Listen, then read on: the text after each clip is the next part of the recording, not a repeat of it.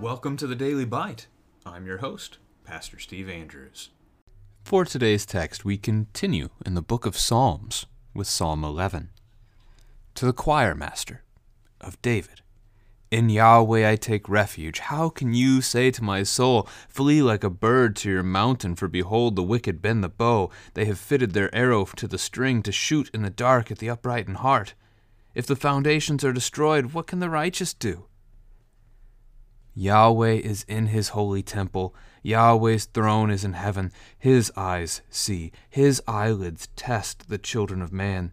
Yahweh tests the righteous, but his soul hates the wicked and the one who loves violence.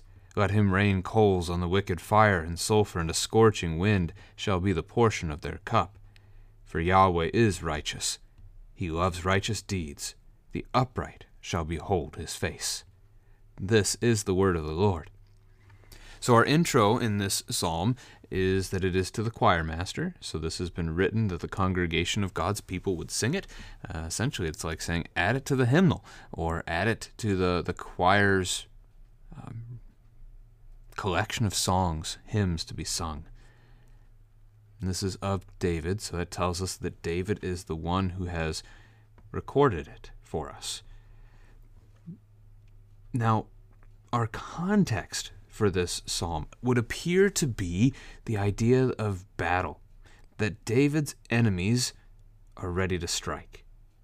And what we have then is the advisors to the king basically telling him to retreat, to give up this day, to not fight, because his enemies will kill him if he does. But David, in this prayer, in this song, David is refusing, and he's acknowledging that he will seek the Lord. So in verse 1, in Yahweh I take refuge. This is true for any Christian, for all Christians. This is what we do. Yahweh is our refuge, our strength, our support.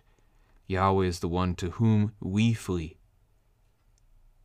from the sins that burden us, the guilt that overwhelms us.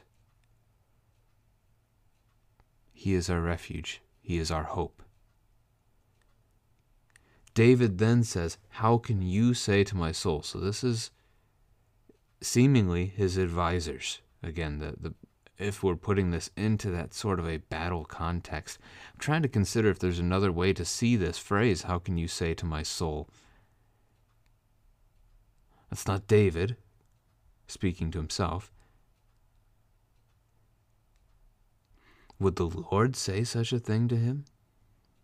The Lord would not encourage his people to fear the enemy. The Lord would fight for his people. So, seeing this again as the king's advisors, probably the best way to recognize the you here in verse 1. They are advising him to flee, like a bird. So as a bird gets scared and scatters off to its nest, its tree, wherever it lives, so David, flee to your mountain. That would be a reference to Jerusalem, to the holy city, the place where David has not yet built a temple, wanted to. God said no, his son will get to do it, but has built for himself a home there. Go there. Why? Verse 2, they say, because the wicked are bending the bow and they've fitted the arrow. So in other words, they've mounted themselves. They are ready to attack. This is one, that imagery is one that you can easily show your children. Many of you might even have a hunting bow available to you, or if you have children, maybe a Nerf bow, something that has that sort of an idea behind it. You can show them this, or at the very least, you can pull up a picture quite easily on the internet to show to them as well. The bow is bent. That means the string has been drawn. The arrow is sitting on it, resting on it. All they have to do is let go, and that arrow will fly. They are prepared to attack. Who are they attacking? The upright in heart, which here the advisors are suggesting is David. Note that the advisors have good intention, but they're still wrong.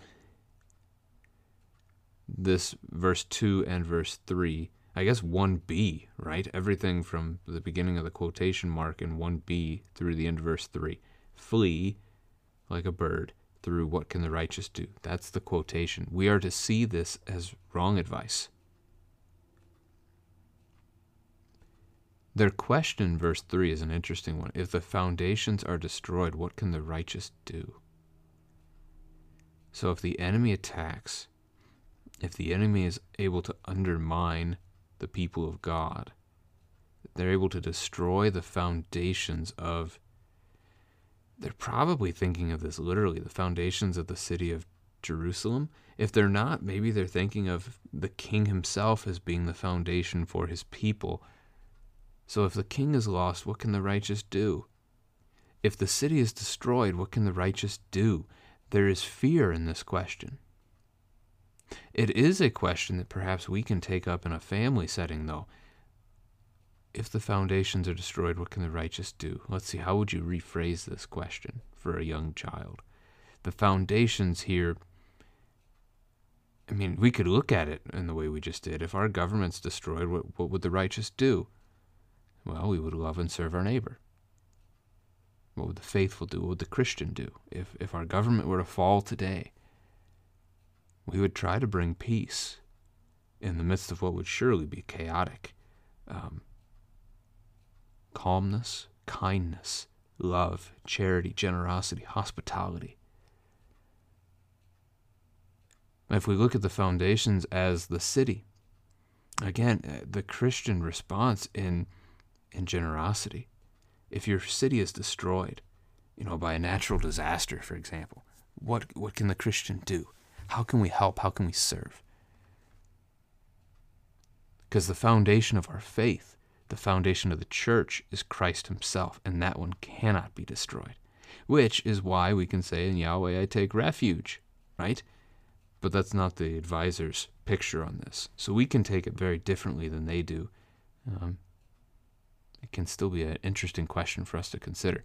So verse 4 through the rest of the hymn, verse 7, is the response of the king.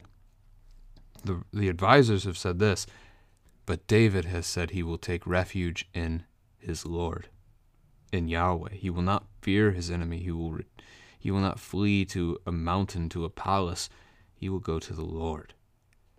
And now he responds more strongly in that light. Yahweh is in his holy temple. Yahweh's throne is in heaven. Another way to say it, our God reigns. And then we can talk to our children about that. Why is this good? What is David saying? He's not going to fear his enemy because his God lives. His God still fights for him. His God is, he's God. And if God is for him, who can be against him? It's interesting, the phrase Yahweh is in his holy temple, because David has not yet built the temple. We have the tabernacle, but we don't have the temple. Yahweh's throne is in heaven. So Yahweh is in his temple is the idea that God is present with us. We get to take that so much further because we know Jesus to be the true temple, right? He tells the Pharisees and such to tear down this temple. I'll rebuild it in 3 days. They think he's talking about the building that took them decades to build. No, he's talking about his body. And we know from John chapter 1 that Jesus is the Word of God made flesh and dwelling among us, tabernacling among us in verse 14, as the Greek says. So, yeah, Yahweh is in his holy temple.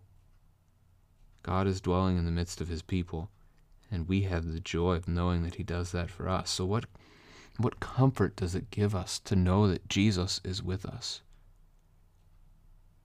What comfort does the name Emmanuel, God with us, give to us? It's a good question to talk about as a family together.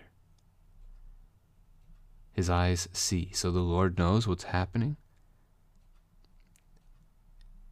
He knows our need. which means he's going to respond, right?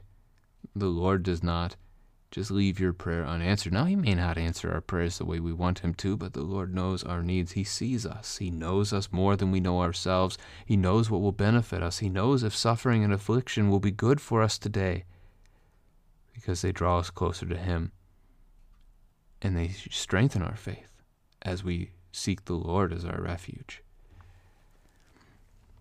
His eyelids test the children of man.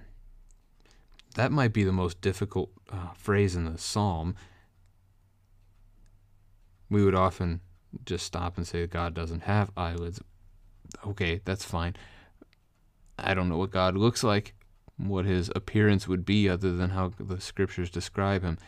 Instead, let's consider what the image is supposed to say to us. The way I consider it, his eyelids. When do you see someone's eyelids? You see their eyelids if their eyes are closed. So God's eyelids test the children of man. We fallen sinners, we look to God and we think his eyes are closed. In other words, that he isn't looking, that he isn't paying attention.